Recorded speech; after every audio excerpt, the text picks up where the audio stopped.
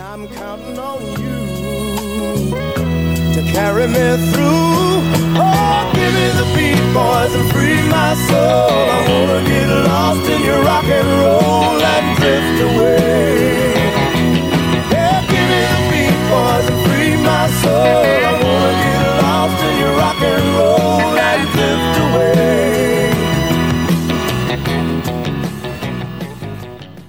away. Hey, how's it going, everyone? Welcome to another episode of Self Shoots from the Hip. I'm your host, Joshua Self, and I want to discuss Black is not a monolith.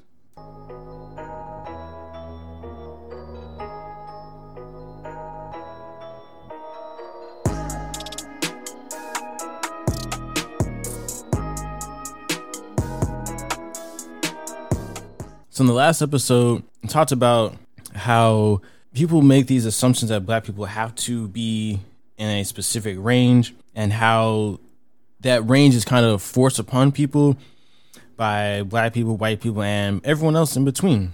This notion that you've got to act a certain way, you've got to dress a certain way, you got to think a certain way, be only interested in certain things. Well, I'm here to tell you that Black people as a culture, as a group, we're not a monolith. Like, our creativity spans everything. There are Black people who prefer rock and roll. There are Black people who prefer hip hop. There are Black people who prefer country. Some of us prefer heavy metal. Like, we're not limited to just gospel music and rap. Like, we're not stuck with we can only be interested in sports. We like a lot of stuff. You know, we like some sci-fi. We like some fantasy. We like education. We like all this stuff. You know, we can run for office. You know, we can be engineers. Like, we're not limited in the things that we're interested in.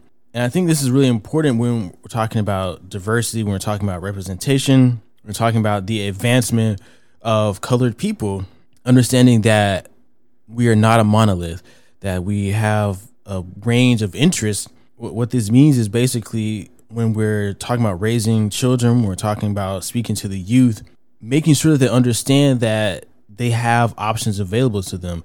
The idea of rap, trap, or play ball, there's more to the story than that. And it's not to say that a person can't rap. It's not to say that a person can't play ball. I would not endorse someone trapping, but you know, it's an option available to somebody.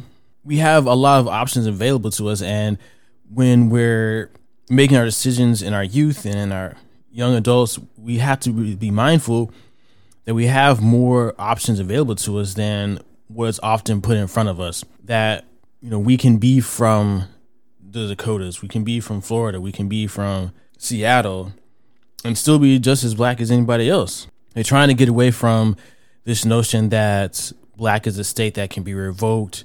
I think that's an unhealthy mindset to have. Trying to get away from the idea that I can't do it, I can't participate in it. It's an unhealthy mindset. We're not limited. We're not a monolith. And when we're discussing, you know, why is it so important to get away from this idea, when we're looking at opportunities, Black people are often overlooked for the reason that, you know, this assumption that Black people have to be within a very specific range. Then it turns out that we're not. And we have doors that are closed to us because it's assumed that we have to be in a particular manner. Like, I've seen recently the New Mutants, an X-Men film, and one of the characters is Brazilian, and that character's background is that their parents are filthy rich. You know, the casting director basically was aware that the original comic book character was a Black person, and they decided to not go with that because they felt that it would not be believable for a Black person to have very rich parents. And think about what that says. From his perspective, a Black person have rich parents is not believable when we already have countless examples of rich people that are Black. Not only that, an opportunity for a darker skinned person to have, you know, further their acting career was given to someone else simply because this person didn't feel that a darker skinned person playing that role would be believable. And that's a messed up situation. Now, just overlooking the fact that there are plenty of rich people who are Black, but snatching a role from a Black person like that, it's hurtful, and It's harmful to the community overall. And while a movie role is not the be all end all, it's just an example that's indicative of this issue that kind of persists, where people make this assumption about black people and about how black people are perceived. And it's important to shatter this kind of thing. It's important for us to continue to push back. And it is also important for us to look within ourselves. As far too often we, within our own community, make these assumptions about ourselves. We make these offhand comments about who's black, who's blackity black, who's blacker than thou, and trying to get away from that, because it really is overall harmful to us as a community. It's harmful to us as a culture. Trying to move away from this, I'm blacker than you because I have gone through XYZ. I'm blacker than you because I did such and such. I was born in this place, or I had to, endure this particular hardship. Being from the hood doesn't make you blacker than someone who was born in the suburbs. It doesn't. I hate to tell you that. No, I don't. Actually, I am thrilled to tell you that. Like, we all in this shit together. And the moment we really realize that, the moment we really latch on to that, we'll be the better for it. There's a reason why these narratives are being pushed at us, trying to keep us separated, because unity is power. Like, coming together, there's strength in that. And anything that can be done to keep people divided, whether it's this idea of blackness, whether it's colorism, these types of things are designed to keep us apart.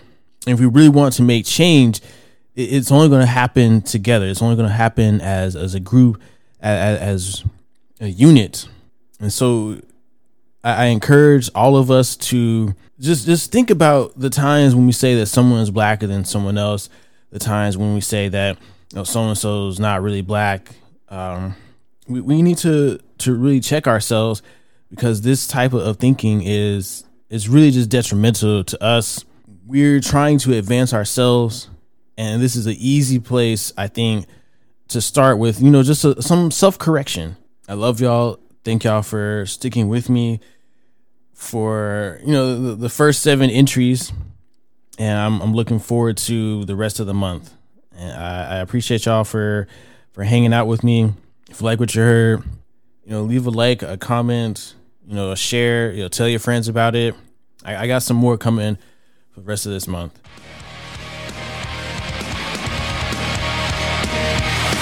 I'm no stranger to this thing called war. Just a person star.